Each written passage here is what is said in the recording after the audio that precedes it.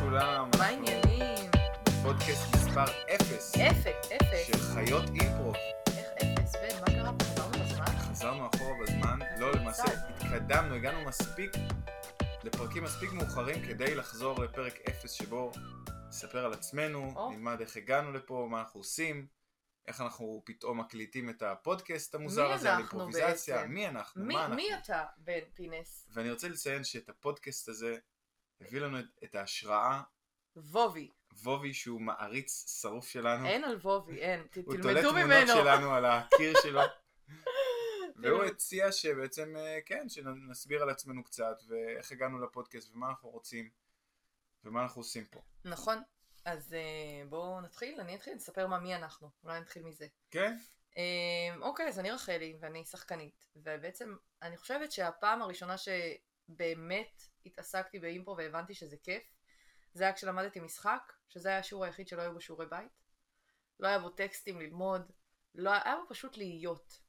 וזה תמיד המורה היה יושב כזה, היה עושה לנו שורה, והיה אומר תמיד 3 לבמה, 4 לבמה, ויש את הפחד הזה, כאילו לעלות, הוא לא היה אומר מה הוא הולך לעשות.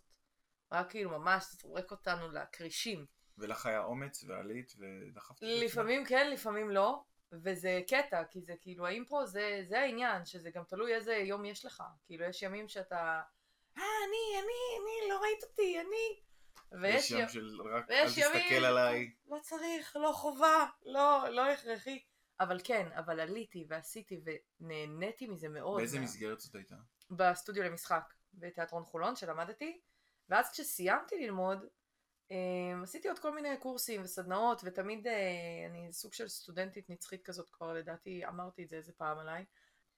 ואימפרוביזציה המשכתי ללמוד עם ענבל ועם איתמר ועם עדי תרם, וכאילו, והמשכתי ללמוד עם עוד אנשים, וזה תפס אותי, זה כבש אותי לגמרי יותר. הג'וק של האימפרו. כן, החיידק הזה השתלט לי על כל החיים בעצם, בגדול. עד שהבנתי שזה התיאטרון שאני רוצה לעשות. אז אולי הפודקאסט צריך להיות איך לרפא. אולי, אם יש תרופה למישהו, אפשר לעזור בשקל, להציל את זה, כן, אולי. זה לא רעיון רע, אגב. אני ניגשתי לאימפרוב בכלל מעולם הפלייבק. זהו, נכון, אתה כאילו לא באת בכלל, זה כאילו האימפרוב בא לך מהדלת האחורית. אני חושב שזה היה בתקופה שהתחלתי תואר שני, שאחר כך הפסקתי אותו באמצע, אבל עם זה התמדתי, וראיתי איזה פתק באחד הלוחות מודעות לגשת, וזה היה מאוחר מדי, ניגשתי מאוחר, וזה היה שיעור פלייבק עם עדי ברק, ומאז אני נכנסתי, היו עליות ומורדות. מה זאת אומרת? כלומר, נכנסתי חזק לעולם הפלייבק. מי שלא מכיר תיאטרון פלייבק, מספרים סיפורים, וזה תיאטרון שמקורו בשנות ה-70.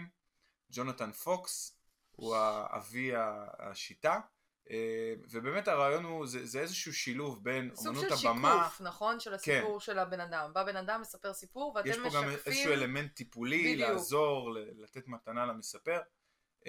ואני הייתי באמת ביחסים של עם השנים, מה שנקרא, יחסים של איפה אני מול זה, כי גם עולם האימפרוב מאוד עניין אותי.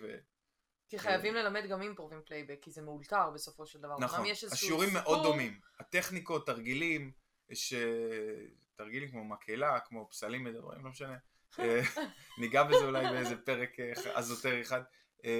תדמיינו את הפסלים כשיהיו, כן. אבל הטכניקות מאוד דומות, השיעורים מאוד דומים, המורים לפעמים חופפים, ואני בעצמי, תוך כדי גם מאוד נמשכתי לעולם של אימפרו, והתחלתי להקשיב לפודקאסטים של אימפרו. זהו, ושם זה התחיל בעצם, הרגע הזה, של איך מצאת בכלל? הייתי הולך להופעות בארץ, והאמת שתמיד ידעתי שזה שם, אבל לא, זה לא היה אהבה מבט ראשון, כלומר, היה לי איזושהי רתיעה מהעובדה שזה נראה לי הרבה יותר פחות בעל חשיבות, בעל משמעות כמו הפלייבק. כי כאילו האימפרו הוא יותר כיף לדעתי, הוא פחות, אני חושבת שיש משהו מאוד מטפל ומשחרר בצחוק, כן? ובדרך כלל באימפרו קורה שצוחקים, שהקהל צוחק, זה השאיפה, זאת המטרה, כן. פחות להביא סצנות קוראות לב על לא יודעת מה, ובפלייבק יש משהו שהוא מרפא ממקום אחר, זה לאו דווקא חייב להיות מצחיק, זה צריך להיות נוגע, זה צריך להיות כאילו לשקף ולהגיד וואו, איך הם עשו את זה, איך הם הבינו, מה איזה פרשנות. מעמיק, נכון. בדיוק, יש שם עומקים אחרים. והייתה לי תקופה שהתעסקתי חזק בעולם של השורט פורם, מי שלא אוקיי. מכיר, בשונה Long מלונג form. פורם, שורט פורם תמיד יש איזשהו תבנית מאוד ברורה, וזה סצנות קצרות, דוגמה ידועה בעלי זה מקצוע, מה של שלך? מי השורה הזאת בכלל, נכון, יש. זה כל העולם הזה, ואפילו עשיתי מזה עסק, אני עושה מזה עכשיו עסק. העברתי סדנאות למיני קבוצות ארגונים. עסקיות וארגונים, ועדיין היה לי את הבלנס הזה, את הפיקפוק הזה, לאיזה עולם אני שייך ולמה אני מתאים. אני חושבת שלא צריך להגדיר. כאילו זה מסוג חושב הדברים שצריך האלה. להגדיר. אתה חושב שצריך להגדיר? לי אישית זה היה חשוב, כי סוג של האני מאמין. ומה אתה היום? איזה שחקן אתה היום יותר? אז לאחרונה התחלתי לשמוע, קודם כל, שני פלאגים מאוד חשובים של דברים שאני מאוד אוהב. אחד הוא השחקן אנדי דיילי. אנחנו נשמע עליו עוד הרבה. כנראה. שהוא פשוט לוקח את זה לעולם של דמויות, ויש לו פודקאסטים על זה, וסרטונים על זה. ו-Improv for Humans, אולי הפודקאסט מספר אחד שנתן לי את ההשראה גם לפודקאסט הזה, בהנחיית מאט בסר. יש פה הרבה שמות מעולם האימפרוב, אני לא יודע אם אתם מכירים, אם אתם פריקים כמונו, אז יכול להיות. אז אתם תכירו בהמשך, תחפשו עכשיו, תעשו גוגל ותמצאו ותשמעו בפודקאסטים. ומה שאהבתי ב-Improv for Humans, זה שהם כן לוקחים את זה לכיוון של סיפורים. מחברים את זה גם אם ההשראה לסצנה היא מילה, כן. בדרך כלל הם ייקחו את זה למישהו מהשחקנים מספר סיפור. שזה בעצם מה שאנחנו מנסים לעשות, עושים. כן. אנחנו לא מנסים, אנחנו עושים. זה ממש האני מאמין שלי, החיבור הזה בין תמיד לכרוך את זה תחת איזשהו סיפור, כי זה הופך את הסצנה, גם אם אתה לגמרי עף לכיוונים אחרים, כמו שקרה לנו, קורה.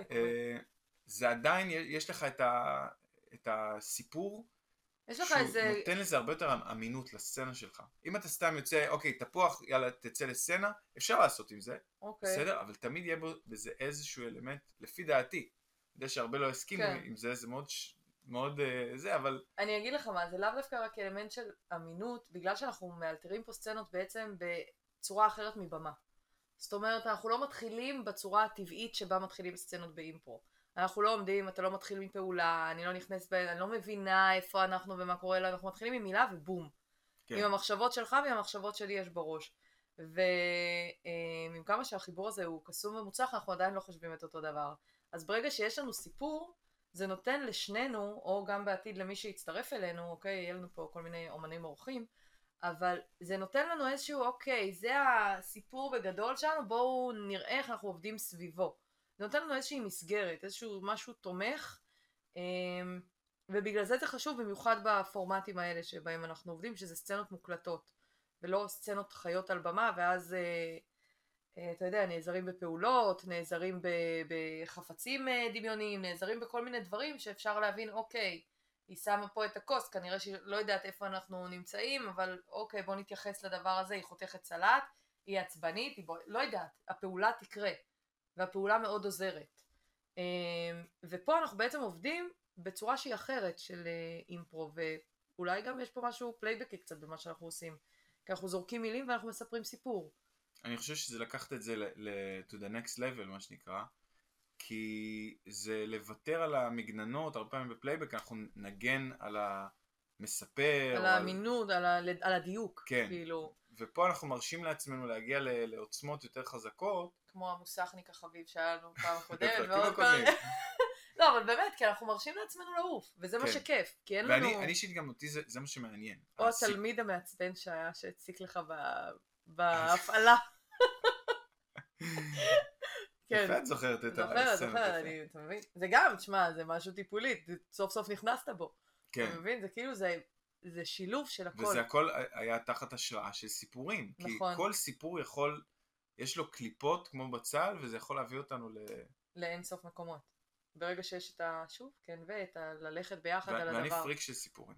אני נורא, זה מה שאני אוהב בפלייבק, תמיד אהבתי, והרבה פעמים בפלייבק היינו שומעים איזשהו סיפור, והייתי כל כך רוצה להיכנס במספר, כאילו להראות לו איזושהי, כי לפעמים זה מאוד משחרר, ואני יודע שאם מאזינים לנו מורי פלייבק, הם יצקצקו בלשונם, כי שם זה ממש, לא, יש ממש תורה שלמה,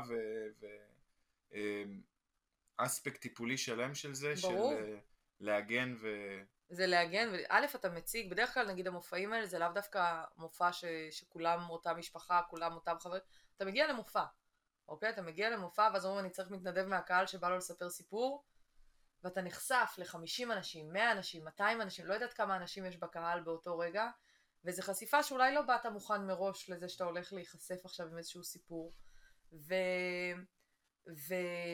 וצריך לעטוף בפלייבק, זאת אומרת כדי שלאנשים יהיה את האומץ לעלות, חייב להרגיש שזה בטוח, זאת אומרת שזה לא איזה משהו עכשיו שכאילו ייקחו את הסיפור שלי ויהפכו אותו לבדיחה, לא, ייקחו את הסיפור שלי והתייחסו אליו בכפפות של משי באיזשהו מקום, ישמרו על הליבה שלו.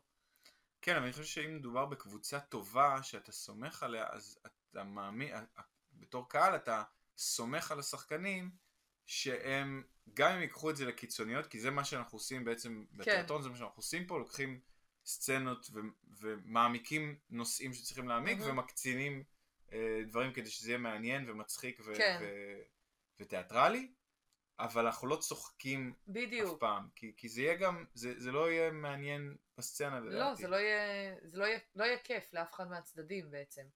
כאילו, זה סוג של להיות הילד הבריון.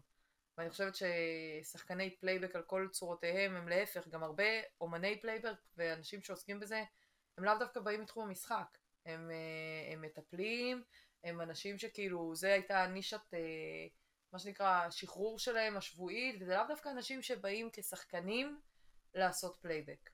אוקיי? זה לא, ודווקא בגלל זה... נכון, פסיכודרמה. כן, בדיוק, יש פה המון אלמנטים מאוד גדולים של טיפול. אבל זה לא אומר שזה לא יכול לפגוע. כי אם נכון, אני מגיע עם סיפור על איזשהו בולי שפגע בי, ואז באים. ובאים ומציגים את זה, ואולי יציגו את זה בעצם כווימפ, למה לא עלית והכנסת לו חזרה, יכול להיות יש בזה אספקטים פוגעים שקשה להתמודד איתם, אבל אולי של שיפוט, של שיפוט, אבל אולי זה יעשה טוב למספר לשמוע את זה. זה ככה, אני פעם הייתי באיזה סשן בפסיכודרמה, ואתה יודע, ואתה מספר איזה משהו, ואז עולים לבמה שניים, והם מציגים את זה, וכאילו, וזה נותן לך איזושהי קפה, אי אפשר להתחמק מהדבר הזה של כאילו... הם שופטים אותי. לא רק שלא הם שופטים אותי, של אני שופטת את עצמי, של איזה מטומטמת אני, איך אני מתנהגת ככה לעצמי, איך אני מתנהגת ככה לאחרים, זה מאוד כאילו, פתאום המראה הזאת, שאתה מנסה לא להסתכל על עצמך במראה בדברים האלה, אתה אומר כאילו לא, זה הדרך שלי וזה זה, פתאום נכנסים ומנערים איזשהו משהו בלי כוונה, וזה מזיז, ואז זה מתחיל לפעול. עכשיו אני לא חושבת שזה דבר רע, אני חושבת שזה התפקיד גם של יצירה בכללי, על כל סוגיה. גם קורה הרבה פעמים שהסיפור שאתה מספר, אתה משחזר אותו, קרה לי מלא פעמים שראיתי את זה מול העיניים, או שלי קרה, הסיפור משתחזר בעצם איך שהבן אדם מספר אותו. נכון. שקצת קשה להסביר את המושג הזה, אבל זה נושא מעניין, כאילו מישהו מספר סיפור, אבל איך שהוא סיפר את זה, זה גם שכפול של הסיפור שלו. מה זאת אומרת? עכשיו הלכתי לי, עכשיו איבדת אותי, רגע, עוד הפעם. זה משהו שפשוט קורה, פשוט בפלייבק זה פשוט קרה, ראיתי אין ספור פעמים.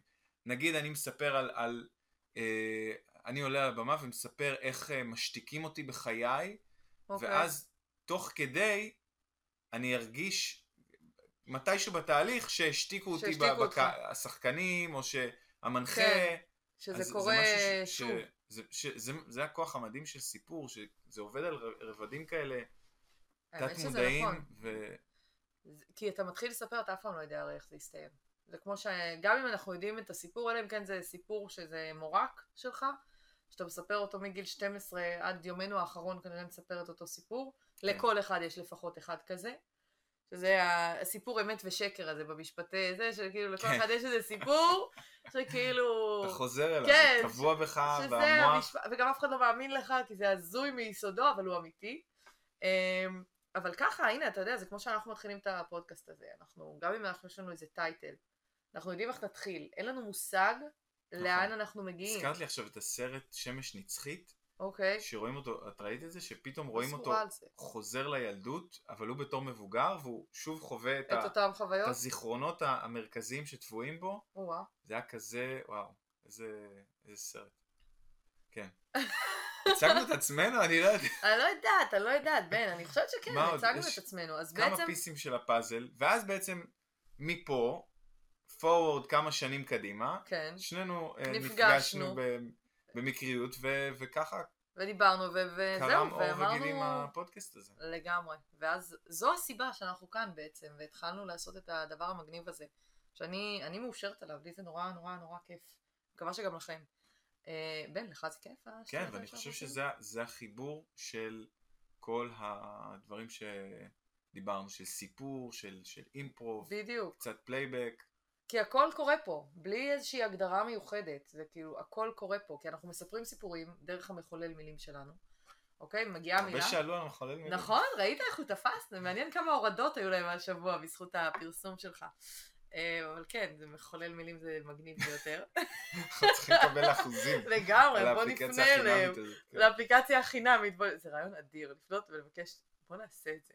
נפנה לאפליקציה חינמית. אני רציתי להתחיל להפעיל את הקבוצה קהילה שלנו, שישלחו לנו מילים. נכון. יאתגרו אותנו עם כל מיני הצעות, סיפורים. אנחנו נתחיל להפעיל את הדף, אתם מוזמנים לשתף את הפודקאסטים שלנו גם. אנחנו רוצים לגדול ולפרוט. סאבסקרייב, תעשו לייק, תעשו... שייר, קומנט. לא רק הוא דובר אנגלית פה, כן? סתם. לינגואה, כן. אבל כן, אנחנו לגמרי, שאיפה היא לגדול עוד ועוד, וזה אנחנו ואתם ביחד. ואם כבר שוחחנו על המחולל מילים שלנו, מה אתה אומר שנחולל לנו? בואו נשלוף אותו. נשלוף. זה האפקטים פה, חברים, מאולתר. נראה לי שזה מה שאנשים דמיינו, איזה מכשיר כזה. מכשיר גדול שכזה. גדול משנות ה-80 כזה. איזה תוכנית מדע בדיוני עם מלא אורות. קנדי קדואט כזה. כן, עם איזה צינור כזה ש... אז זה. המומינים. באמת שזה זה. אנחנו לא... זה סתם, אתם חושבים שזה רציני, המחולל הזה. זה לא... זה היה לנו פעם קודמת את הפוליש. לא זוכרת מה עשינו איתו. אנחנו תמיד נשאר על הקודם. בפעם הקודם. יפה מאוד, בוא נראה מה יצא. בפרקים הקודמים. drum roll please. סנואו, שזה שלג בעברית. שלג. אנחנו צריכים איזה סיפור. איזה סיפור. זה קיק סיפור. יש לך איזה סיפור? החרמון? היית בחרמון? אז זהו, אני הייתי בחרמון. האמת שאני לא אוהבת שלג. זה נורא כזה, זה וידוי שאני לא אוהבת שלג. נורא התלהבתי לפני שהלכתי לשלג, ואז הלכתי לשלג וקפאתי למוות, ולא הבנתי את הסיבה למה אנשים הולכים לשלג. ואני חושבת שהייתי באיזה כיתה ו' או ז' כזה, איזה טיול תנועת נוער כזה, והלכתי וקפאתי, ואז צריך לגלוש, ולא היה לנו בכלל שם ציוד גלישה, גלשנו על שקיות, וזה כאילו, זה הכי עוני, אתה גולש על שקית, בשלג בחרמון, זה מה שעושים, שמה אתה תעשה. וגם, אני לא חשבתי על זה שהשלג זה מים בעצם, ואז גם כולי נרטבתי, והייתי כולי, כאילו, באמת, סבלתי באותו טיול. ואני חושבת שמאז אפשר לספור אפילו פחות מיד אחת את כמות הפעמים שהייתי בשלג בחיי. אז זהו, אז אני פשוט זוכרת את ההתגלשות הזאת עם השקית ניילון, וגם כאילו, גם לא היו הרבה שקיות ניילון, זה גם חלקנו, כל פעם אחת עשתה ונתנה את השקית לזאת שאחריה, זה כזה היה רכבת ילדים כזאת על השקית ניילון המסכנה. וזהו, זה היה טיול חרמון כזה ביסודי חטיבה, משהו כזה. זה מה שזכור לי מהשלג. אושרי, רם, תפסיק, אתם תרגעו עם... הוא זרק עליי, הוא פגע לי בעין. תרגעו עם השקית, יש שקית אחת. המדריכה. אנחנו צריכים לשים בפנים אחר כך שוקו. עכשיו תורי בשקית, איזה כיף לי, איזה כיף. רגע, תחכו, אני מזו מתרגעת. אוי, נרטבתי. רחלי. אבל למה נרטבתי? נו רחלי, זה שלג, זה מים, מה הסיפור? אבל למה זה מים? זה שלג, זה צריך להיות קשה, כולם תמיד גולשים על זה. אני לא מבינה למה את לא יכולה פשוט להיכנס לעניינים.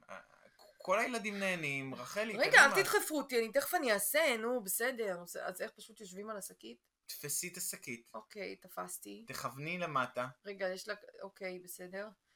אל תדחפי אותי. טוב, בסדר, אוקיי.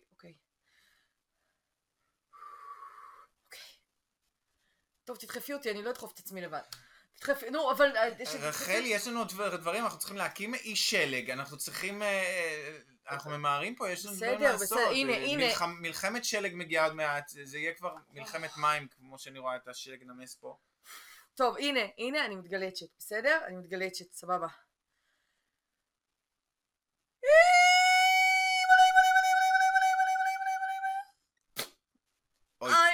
אוי אוי איי, אוי אוי. רגע, בסדר? וואו וואו וואו וואו, איזה התרסקות, וואו, צילמתם את זה? איי, זה יכול להיות מעולה וואו, נראה לי יורד לספר לי סוף דם שנה. מהאף. מהאף זה הקצת. יורד אל לי... תסתכלי למטה. כמה דם יורד לי, כמה דם יורד לי. מה? וואו. אל תזוזי, לא רגע. זזה. רגע, אנחנו ננסה אולי... השלג בצבע ורוד. כן. השלג בצבע אדום. אולי ננסה, מישהו יודע איך לעשות צופים, איך לעשות תחבושת משקית? אני יודע, רגע. רגע, אתה חונק אותי. אוקיי. שחררתי קצת. ילדים תתפסו אותה רגע. יש לי רעיון. אולי נדחוף אותה בשלג לכיוון הירידה מההר? יש שם פרמדיק יש למטה. שם חובש. טוב, יאללה. לא, אבל אל תחפו אותי, אבל הכל מים, אני כולי רטובה בתוך המים. תנסי להתגלץ' לכיוון של הפרמדיק שם. איפה הפרמדיק? אני לא רואה בעין אחת, איפה הפרמדיק? את רואה את האמבולנס, אבל אל תפגעי באמבולנס. טוב, בסדר. יש שקית שאני אתגלץ' עליה? את יכולה, אבל זה השקית שגם קשרנו לך את העצם שיצאה, אז תנסי. אוקיי, מוכנים? אוקיי ילדים, עכשיו נפטרנו מרחלי, עכשיו אנחנו יכולים להמשיך לשחק. יאללה, סוף סוף חיכיתי, יאללה, מלחמת שכנות שלג. אני תמיד חשדתי שזה מה שהם עשו אחרי שקרה. זה, תדע לך שזה מאוד דומה למציאות, מה שקרה, סתם, לא התנגשתי. מה, את צריכה, את חושבת שהשתנו היחסים עם שלג? עם השלג? ואני? לא יודעת. אולי רק אם אני אגור באיזה מדינה עם שלג, שאני בספק שזה יקרה. אז אני לא יודעת, לא נראה לי. שלום כזה. הוא נורא יפה, כל עוד נמצאים בתוך מקום חם ונעים וכזה, נורא רומנטי כזה, נורא זה כזה, אבל לא חובה. אני שבוע שעבר הייתי יום אחד בלונדון הקרה. איך היה באמת? שלג. אבל היה קר. אבל היה קר מאוד. איך היה באמת היום הזה? היה מאוד אינטנסיבי. באתי רק בשביל כנס, להיות שם, ובקושי היה זמן לדברים אחרים. אבל לונדון, והאזור הכי יוקרתי של לונדון, לכולם יש כזה למבורגיני, ולכולם יש... פשוטי עם כזה. וכולם עם חליפות, והיה לי ממש קשה בכלל להתארגן, כי אין לי כל הבגדים שלי מוכתמים מהילדים. ואני מחפש את המכנס האחד שלא מוכתם, מנסה לגהץ גם... שיהיה את הפסים האלה, נכון? הם כולם שם בפסים. אצלי בבית המגהץ יושב בצד, והוא כזה, לא משתמשים בו. עציץ לגמרי. כמו איזה מתקן חדר כושר כזה שיש בבית. כאילו, ליופי. איזה מתלה בגדים כזה. לחלוטין, יכול להיות שאפילו השתמשתי בו כמשקולת, וצריך להוציא אותו, להבין על מה... על מה לכוון אותו גם. על מה מושיבים אותו. וואי. להתחיל להתיז עליו מים, אז גייצת את כל הבגדים? וגייצתי אפילו איזה בגד אחד. באתי בלי תיק. באמת? כי זה ליום אחד. באתי בלי תיק. חסכו עליך בטיסה, אני מבינה, בלי כלום, תיק גב. וזה היה ממש כזה... טיול שנתי, בלונדון. הכפור בלונדון, יורד גשם, וכולם מאורגנים, ואני הסופי מישראל. בסדר, אפשר רק להתנחם בזה שכשהם באים לפה הם חוטפים מכת חום שהם לא ציפו לה. אז זה כאילו, זה חצי נחמה שכזאת. וואי, אבל לונדון זה שווה, גם אם קר שם. אני חושב שאנחנו נוכל לעשות מזה סצנה. אתה רוצה שנעשה סצנה על לונדון? יאללה. All aboard! סתם, זה בגלל של אונייה, נתחיל חדש, אוקיי. זה לא הוא, חברים. זה לא הוא, כן. אוקיי, נוסעים יקרים, אינכם מוזמנים לעלות לטיסה 621 המגיעה ללונדון ישירות. טיסה ישירה ללא עצירות ביניים. זמן הטיסה משוער הוא כ4 שעות. תודה רבה, יציאות נמצאות מימין, משמאל ומאחור. אני כל כך מתרגש. יואו. סליחה, אתה יכול? גם אתה נוסע ללונדון? יואו, איזה חליפה והכל. כן, אני בטיסת עסקים, כן, רק אם אפשר טיפה פשוט קצת עסוק, אני צריכה להכין את הפגישה שאני מגיעה אליה. בטח, גם. יופי. גם לי בגדול אני נפגש עם שחקנים, זה כזה מפגש של שחקנים כזה ברחוב, אנחנו נעשה תיאטרון רחוב כזה בלונדון, זה כזה, זה מגניב כזה, אנחנו פעם ראשונה, אני מגיע. יפה, כל הכבוד, בהצלחה, כל הכבוד על היוזמה, יופי. אוקיי, אז אני מכין. אתה רוצה לבוא לראות אותנו בהופעה? יו, זה יהיה גדול, אולי יהיה לך זמן? אולי, אם יהיה לי זמן, סבבה, אני בסדר? יופי. רגע. מתי... איך אני לבוש? איך הלבוש? זה ממש... כאילו, זה לא ממש מיוחד, אבל... אני לא... יש לך פה קצת כתם של מרק או משהו, אני לא מזהה בדיוק. זה קצת אבסטרקטי כזה, מופשט. אני תכננתי... אתה מכיר את זה? הוצאתי מהארון וזה היה נקי, ופתאום פשוט לא הסתכלתי לכיוון הזה, אז לא ראיתי שיש את החלק הזה. מה, רואים את זה? אם אני רחוק, עכשיו אנחנו במרחק כיסא מול כיסא, אם אני אולי אחורה... נשים איזה... עכשיו אתה רואה את זה? חכה, יש לי פה סיכה, חכה. שים את הסיכה. אוקיי, זה משתפר.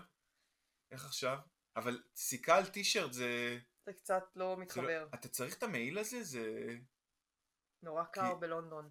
קר, אבל אתה בטח תהיה בתוך... אתה הולך לכנס? מה, עסקים? זה בטח מחממים את זה, וזה... אני אחזיר לך, מתי הטיסה שלך חזרה? מחר. בול! גם אתה חוזר איתי מחר. בול! יאללה, אני מחזיר לך נקי, לא מגועץ, אבל... כלומר... בטח זה יחזור גם עם כתם כזה אבסטרקטי ולא זה... לא, תקשיב, אני צריך להופיע, אם זה ברחוב, זה יהיה לי פרפקט. עם המעיל שלי ברחוב? מה אתה צריך מעיל? הכנס במלון? אתה הולך למלון? כן. איך אתה יודע את כל הדברים האלה? ככה זה כנסים, נו מה זה כנסים, אני מכיר, אבא שלי, לא אני האבא שלי.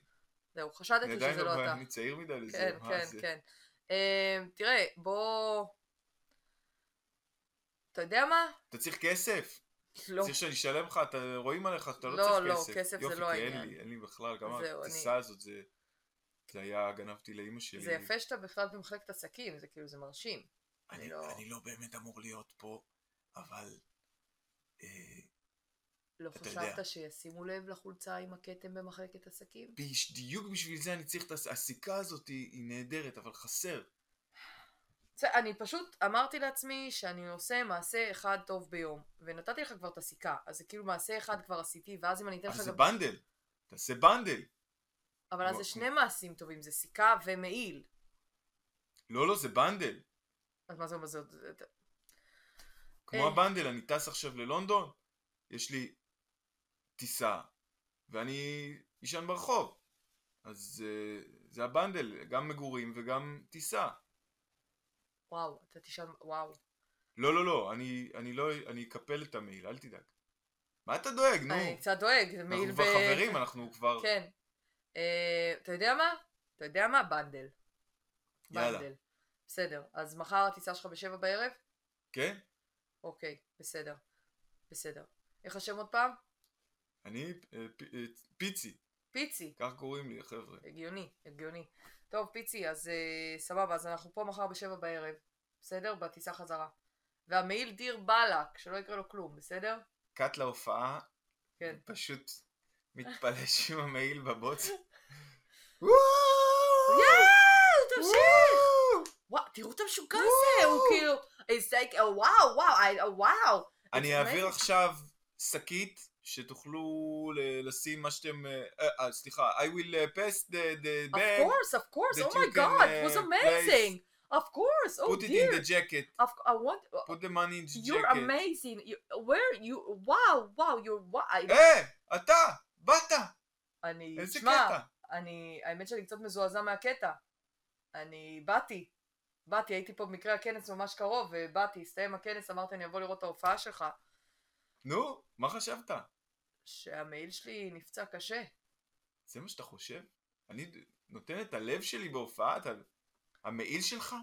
קח את המעיל, אתה יודע מה? לא, תן לי את הכסף שבתוך המעיל, אבל קח את המעיל. עם הכסף שהרווחתי פה, כן. אני יכול לקנות אותך, או לקנות לי מעיל. לקחתי את המעיל. אתה יודע מה? עזוב. מעשה שני... רגע, אני אנקה לך קצת. תנקה, את הכתם. המעיל עשה את זה. מה? המעיל שלך עשה לי את ההופעה, זה. באמת? מזמינים אותי עכשיו לקובנט גארדן. להופיע בפני המלכה. אתה חייב להכניס אותי לפגישה עם המלכה. תראה, אני חייב, יש לי רעיון. זה כבר מעבר לבנדל.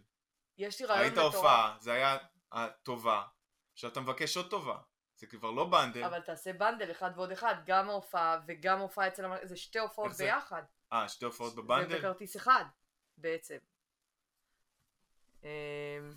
אני באמת חושב שזה ראוי ומתאים ומכבד. טוב, אנחנו חייבים לשתף אתכם במה שקרה כרגע. היינו בעיצומה של סצנה מדהימה. נכון. עם פאנץ'. אם היא לא התחברה לכם, היא התחברה לחלוטין. ומה שקרה, לא שמנו לב שפשוט זה הפסיק להקליט משום מה, בגלל השומר מסך המעצבן של המחשב. בדיוק. אז אנחנו מתנצלים. תשלימו את הסצנה בראש. תרשמו לנו איך הייתם מסיימים את הסצנה, אתם יודעים מה? ואז אנחנו נבדוק אם זה באמת היה מצחיק כמו מה שקרה פה. יפה, ואז אמרנו שאנחנו נתחיל, קודם כל אני מאוד נהניתי להיות בלונדון בזה, וכאילו. כן, זה כיף. היה כיף בטיול, כן, קצת לצאת מהגבולות של עצמנו, קצת, מה רע? אנחנו אז נאלתר לכם סצנה נוספת, אני אומרת. מה את חושבת שיהיו אנשים שיציעו לנו, נוכל למצוא הצעות מהדף פייסבוק שלנו? מהדף פייסבוק כרגע? העניין שאנחנו לא אתה אומר בוא נרשום בלייב, נראה מי עוקב אחרינו עכשיו, אונליין? בטח. בוא נבדוק. אנחנו בדף חיות האימפרוב שלנו. לא, כן? אנחנו אופה. נעשה באימפרוב ישראל. אתה אומר באימפרוב ישראל, אנחנו נפנה אליכם. יפה. יאללה, הנה, אנחנו פונים אליכם בלייב באימפרוב ישראל. זה קורה. בן, זה קורה. זה פעם ראשונה שדבר כזה. הנה, בבקשה. אוקיי. היי. סתם. נו. לנו. בן, צריך לעשות שם רווח. אופה. רגע. היום פרצנו את כל הגבולות. היום זה יום מטורף. לסצנות. מה קורה איתך? אתה רוצה שאני אקליט? יופי. אנחנו לייב. לגמרי לייב. יש? ותתייג את חיות אימפרוב, כמובן. שידעו מי אנחנו. הנה אנחנו. זה קורה. בואו נראה מי איתנו. מי איתנו עכשיו. האמת אולי אנחנו נעשה סצנה וניתן להם בינתיים. האם יש סיכוי שאף אחד כרגע לא מחובר לקבוצת? נראה לך, זה במועדפים, בפייבוריטס לראות את אצלנו זה ב-C first. בדיוק, לגמרי. אבל בוא נאלתר עוד סיפור זה וניתן להם איזה כמה דקות שיכתבו לנו הצעות. אבל אנחנו נעלה אותם, את ההצעות שיהיו, כן? לא את כולם, אנחנו לא מתחייבים לאט לאט, אבל אנחנו נעלה. בבקשה. פליי. מה אתה אומר פליי? פליי מחזה? פליי משחק? פליי, זה לא, זה שם עצם? פליי? מחזה, יש לך... מחזה אומר לך משהו? לא יודעת, אנחנו זורמים על הפליי הזה? אנחנו זורמים על הפליי הזה, כי אנחנו רואים כן בכיף, אנחנו חייבים. פליי, מחזה. היה לי פעם חבר, שחקן, שהוא כתב מחזה, והוא עשה אודישנים למחזה הזה, וזה היה מחזה שמאוד תמכתי בו. אבל לא כל כך הבנתי מה הקטע של המחזה, היה מחזה די הזוי. כאילו למה? כמו שהוא לא שומע את זה כרגע. אבל זה היה סוג של מחכים לגודו, אבל הולך לכיוון הזייתי קצת. ועשינו כל מיני אודישנים עוד היית שותף לתהליך האודישנים? כן. וואו, ממש חבר תומך. והגיעו הרבה שחקניות לעשות את האודישן וזה, ותמיד זה נראה לי מוזר, כי כל כך לא התחברתי למחזה. נקסט. קודם כל, תודה רבה שאתם נותנים לי לעשות את האודישן הזה. בבקשה, קראת את המחזה? מדהים. את כולו? כן. כולל הסצנה בסוף של ההתרסקות? זה של התרנגולת? כן. של ההתרסקות של התרנגולת? כן. כן. אוקיי, יופי. יש לי מלא שאלות על זה. אפשר לשאול? זה לא ירוס... בואי ננסה, כן. כן. למה התרנגולת מתרסקת ככה בשלג לקראת סוף תראי, זה סיפור, זה בעצם מבוסס על חוויית ילדות שלי באופן אישי של התרסקות בשלג. התרנגולת היא מייצגת, כל הדמויות בעצם, כל החיות מייצגות פן בי כלשהו, אוקיי? והתרנגולת היא מייצגת את הפן הפחות מוצלח, אוקיי? ולכן היא נופלת כל פעם ומועדת, היא מנסה להחזיק, ובסוף היא נופלת. אם תשימי לב, יש סצנה שכזה מרגיש שחסר משהו, נכון? בסוף. כן. כי יש סצנה אחרונה, שבכוונה לא הכנסתי למחזה. אוקיי? ששם יש סיכוי... שהיא קושרת את הכל, שהיא מסבירה את... בדיוק. אני מקווה. כן, נכון? בן, לא... אתה חושב שזה מקושר את הכל, הסצנה האחרונה שכתבתי. קראת אותה, נכון? כמובן. כן, נכון, זה כן. כאילו זה הופך את הסיפור לוואו, כאילו מעבר לוואו שיש עכשיו. תראי, הסיפור הזה הוא סיפור מעמיק, הוא סיפור שקשה קצת להסביר. בקיצר, מה שאני אומר לך זה שבן פה עף על המחזה, בגלל זה הוא איתי, הוא חבר טוב, מלווה אותי כבר הרבה שנים, הוא עף על המחזה ברמות, כולל הסצנה האחרונה. תשמע, לא יודע אם הייתי אומר עף, יש פה פוטנציאל מאוד גדול, אתה בסופו של דבר הזמנת אותי לפה, אתה הזמנת אותי, רגע, את יכולה לחכות שנייה בחוץ? כן, תודה. עשינו את זה כדי להכיר בחורות, לא? זה ה... בסדר, אז אני מרים לך, מה הכל, זה טוב, זה... אז בוא נרים אחד לשני, מה? אבל בוא נשאר אמינים פה, בכל זאת. המחזה טוב. המחזה שלך... טוב. תרנגולת, מה... דירה להזכיר זה הצליח להם שם. נכון. הביצה שהתחפשה זה הצליח להם שם. אז אולי נעשה את זה. אני חושב שזה יהיה לזה יותר קוהרנטיות עלילתית, כי... לא, מה אני אתחיל עכשיו עם ארנבת וזה... לא בא לי את הדמויות... טוב. לא משנה, יש לנו פה בחורה... היא דווקא נראית טוב. נראית טוב. נכון? היא בכלל לא הדמות של התרנגולת, אבל אני מוכן לזרום. כן. נכון? כנסי בבקשה. אנחנו רוצים לנסות איתך משהו אחר שלא כתוב בתסריט.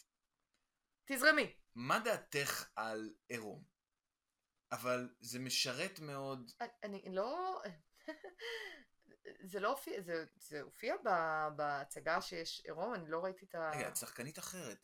איפה זאת שהייתה פה קודם? היא הלכה, היא יצאה, היא אמרה שהיא הולכת לשתות או משהו, היא כבר חוזרת. לא, אני עדיין פה. היא חזרה. נו, אז אני אחכה בחוץ, בסדר.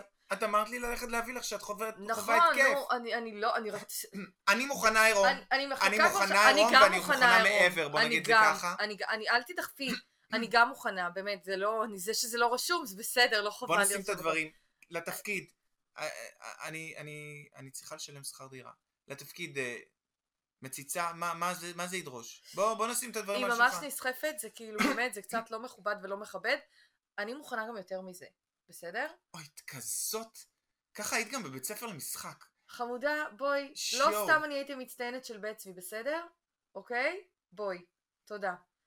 כמה משלמים פה אנחנו הסברנו שוב לא... ושוב שזה... בהתנדבות, זה... כן, כל הצוות, גם אנחנו. זה פרינג'. כל הצוות פה, זה לא רק אתם, זה... כולם. הלו. טוב, היא הלכה, בואי את... תשמע, חמוד, היינו בדיוק כן, זה נחמד, זה באמת, המחזה גם מגניב, כאילו, ממש. אבל אני לא עושה פרינג' יותר בחינם, כאילו... כשאת אומרת פרינג' את מתכוונת שאת לא עושה מציצות יותר, או... אני לא, זה לא. אני אגיד לך את האמת, המחזה שלך חרא, בסדר? אוקיי, אני קראתי עשרות מחזות זה מה שאמרתי לך. בן, מה זה? אתה לא... אני אמרתי לך. גברת, מה זה את אומרת לי כאלה? אני יכול לכתוב בשירותים מחזה יותר טוב, מה זה? המחזה שלך מזעזע, ואני לא חושבת שהוא מכבד שום אישה, ובינינו אני הולכת... אפילו בשביל סקס אני לא מוכן להשתתף בזה. וואו. בואי, את רוצה לבוא... אני בדיוק נוסע לחופשת סקי. מה דעתך? תכלס אני פנויה, התבטלו לי החזרות עכשיו. איך את אוהבת שקיות? סצנה, איך קרחנו הכל יחד. יפה מאוד, בן, יפה מאוד. אין, זה פה, מה שקורה פה זה... בוא נראה מה קורה. אומייגאד, יש לנו תגובה? אף אחד לא יגיד. אין לנו עדיין תגובה. אולי יש הודעה, מה זה? קיבלת הודעה? הודעה? כן, מה הולך פה? אל תספים את ה... לא, זה... אל תספים את הקבוצה שלנו בבקשה. כן, לא. בבקשה, חיות אימפרוב, תנוחו.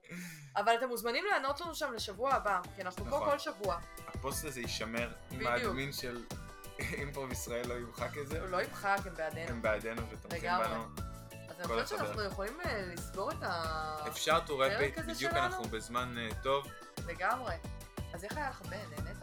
היה באמת פרק 0 מדהים. ואני חושב שנגענו בנקודות. היה מהמם וכיף. ואפילו התמודדנו עם תקלות טכניות למיניהן. נכון, זה גם, התמודדנו באימפרו, כמו שאנחנו. הלתרנו כן לחלוטין. לגמרי כן בכיף. וזהו, יאללה, שירד שלג, נלך לחרמון. יאללה, עד פעם הבאה. להתראות. סלוט.